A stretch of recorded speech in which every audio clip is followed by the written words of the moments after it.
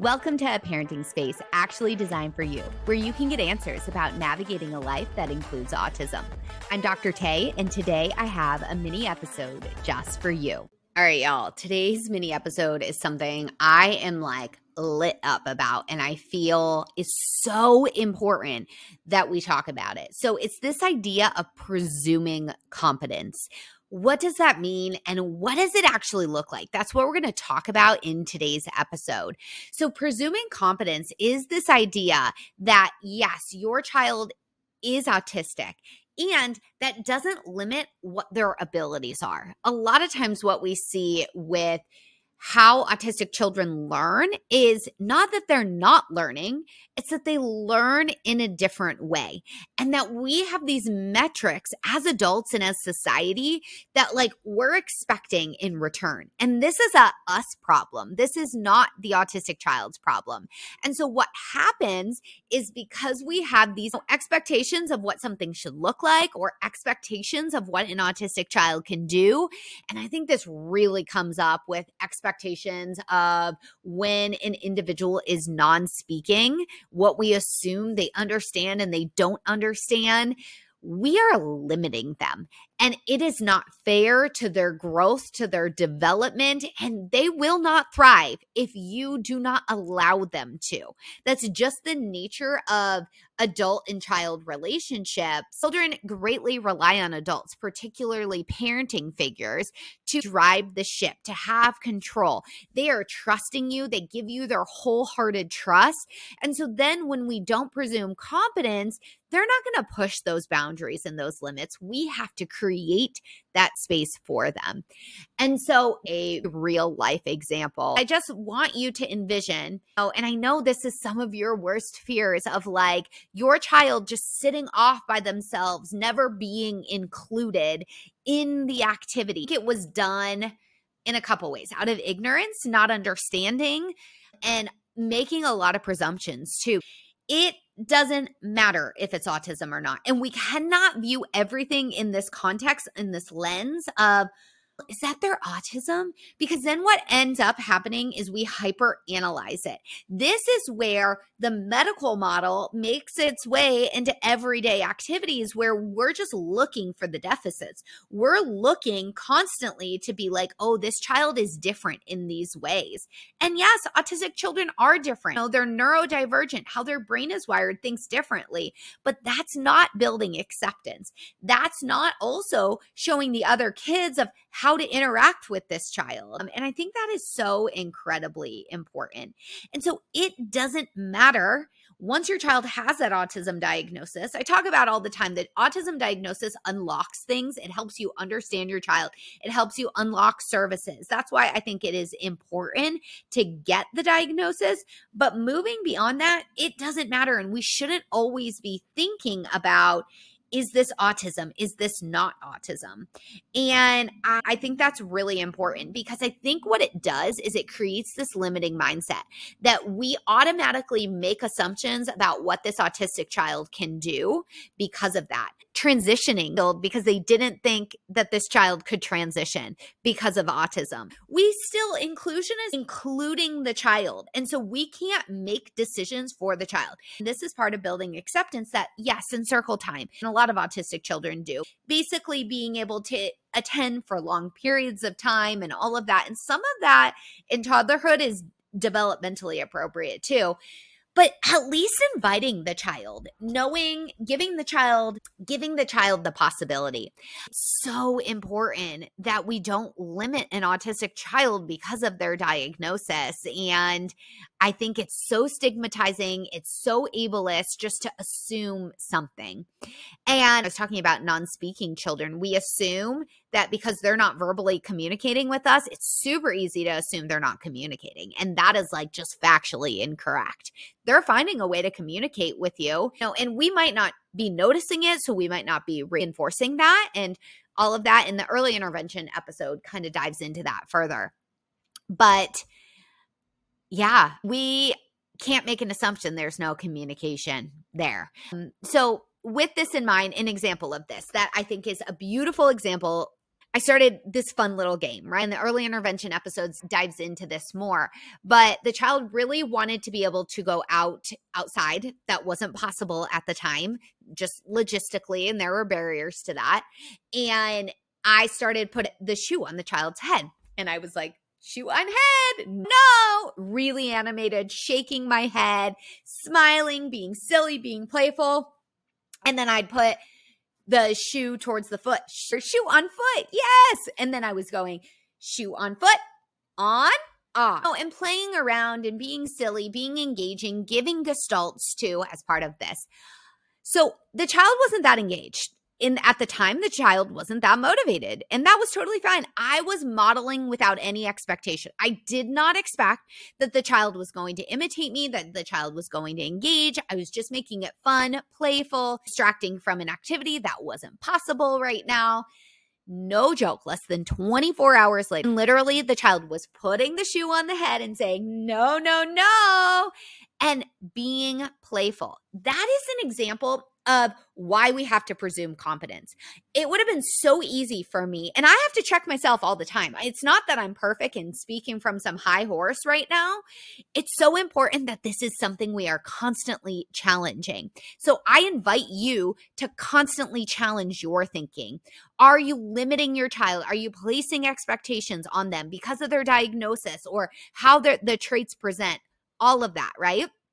And so I think that one of the things is it would have been so easy for me to be like, oh, the child's not engaged right now. They're not interested. Even that is like presuming competence of what's possible for them right now. They're distracted by the fact they want to go outside. And it would have been so easy just to be like, oh, this isn't working.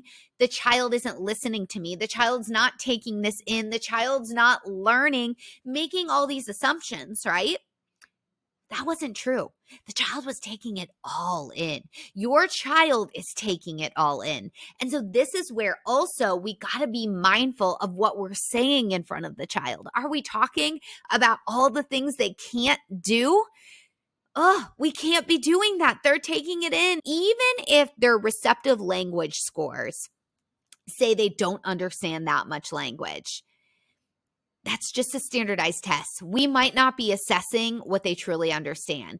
These tests weren't made for autistic individuals, and they're made based on neurotypical standards. So literally, that's how they're designed. So don't even assume that if your child's receptive language is low, that they're not understanding. And so we want to be modeling things. We want to be cautious about how we're talking of it.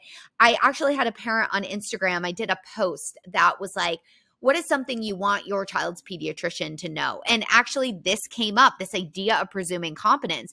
And the parent was saying, I'm so frustrated because the pediatrician will like ask all these questions in front of, and this was a highly verbal, highly gifted autistic child who's understanding everything. And literally the pediatrician was asking questions about what they were and weren't understanding. I don't remember the exact context of what the pediatrician was asking, but it was the pediatrician was asking questions as if the child wasn't in the room.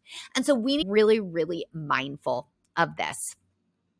And so as a whole, presuming competence means that we are assuming, we are doing more than assuming. We are actually acting as if and with confidence that your child is understanding things, that your child is taking in the world, that your child is learning, and they're just doing it the way they need to do it.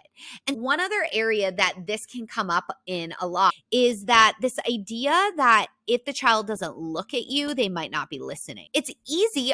We've been trained as an adult, like, to make eye contact, to indicate that we're listening, right? And that we're acknowledging things. And so we assume that children need to do that same thing, but we don't need to do that. How many times are you on your phone and someone's talking to you and you got everything that they said? And some people are better at this than others, but largely, let's not equate attention and focus with eye contact. That's another example of presuming competence. If we just expect that, oh, they need to have eye contact, we are disrupting their learning like no other, because then they're having to think about making eye contact, which might not be natural to them, might actually be uncomfortable for them. And we've disrupted this whole process. One other example real quick before I wrap up this episode that comes to mind. And I love this example. So Kayla Castro, it was in the episode about travel. She's a travel specialist, episode 62. She was talking about taking her, like traveling with her autistic son. And even for herself of, understandably, fear comes into play, hesitancy comes into play, but then being hesitant of what can my son do on this cruise? It was a Disney cruise. And she was really nervous. She didn't want to take him. She tells this story so beautifully. And in the episode, she ends up crying because she's like, if I didn't let him explore, I wouldn't have known what he was capable of. And my fear was holding him back. He ended up like exploring all these different foods he had never explored before. He ended up going into the kids club, where no adults are allowed, and he made friends in there. And I like to say mama bear comes out, right? And I think I said this in the episode, to protect your child. And sometimes your protection and your fear is actually holding them back. And you could indirectly not be presuming competence. And so the point of this episode is to educate you on this topic, give you real life examples of where this comes up. And I invite you to take the challenge to constantly challenge your thinking. And like I said, I'm doing this right alongside you. I find myself learning and evolving all the time, and asking myself of like, okay, what can I do here to presume competence? What can I do here to have confidence in the child's abilities and know that this child is learning? It's just not our neurotypical ways. And we might not fully understand your autistic child's way of learning yet. The more you pay attention, the more you can start to see the patterns. But with presuming competence, we don't actually have to know that they are learning. We're just assuming that they're learning. We're embracing, we're going to keep exposing, we're going to keep modeling, we're going to keep teaching and supporting them. And we have no prerequisites for that. We are not expecting something in return.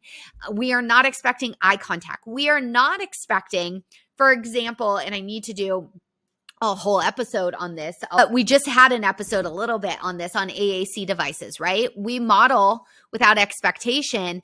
And I think so often we want the kid to start using it so we know they understand it. Well, they might be understanding it in their own way. And so challenge ourselves. How can we presume competence? How can we trust in your child's learning and their abilities and keep supporting them? And I do this all the time. And guess what, y'all? I want to say this loud and clear. I'm proven wrong all the time too, right? This shoe example, I will say in the moment, I wasn't like, oh, this is never working. I just kept doing it, but I definitely never thought he was going to do it the next day. I would have thought I would have had to keep exposing him to it several times for it to become a routine, but nope, one time. That was enough. So even myself, when I see these wins, I check in with myself and I'm like, did I presume competence there? And I'm okay calling myself out on this. And I encourage you to do the same. All right, y'all. This was a fiery topic of mine because it's important. It's so essential, especially living in this neurotypical world. This is an example of modeling acceptance and really promoting acceptance. And how can we challenge the status quo? Our brains are really wired to want to stick to the status quo, to think that is the only way. And in turn, by doing that, we limit the autistic children. We limit your autistic children. I limit the autistic children that I work with. I'm not perfect. You're not perfect. We're going to mess up. But I think if you can go into constantly challenging, are you presuming competence? Your child's going to thrive even more than they already are. All right, y'all. That is a wrap. Thank you for listening. I don't know. I feel really compelled right now to say I'd love to hear your thoughts on this episode. Something about this episode. I mean, it's always true. I want to hear your thoughts. You can always DM me. But in particular, let me know what you thought about this episode. What came up for you? I would be so appreciative. Send me a DM and let me know. And if you love messages like this too, you go hit the 5 stars. That would mean the world to me because that shows me too that I'm on the right track in creating content and creating episodes that really you find value in. But let's keep this conversation going. I mean that. So don't be hesitant. DM me, especially on Instagram, but anywhere, any of my social media accounts. I love connecting with y'all. All right. Bye. This episode was meant to be short and sweet. Full-length episodes air every Wednesday with many episodes like this sprinkled in between. So subscribe now so you don't miss the next one. And if you want to inspire a future episode, because that's how we roll over here, ask me a question on any of my social media pages for a chance to have your question featured. Bye, y'all, and I'll see you soon.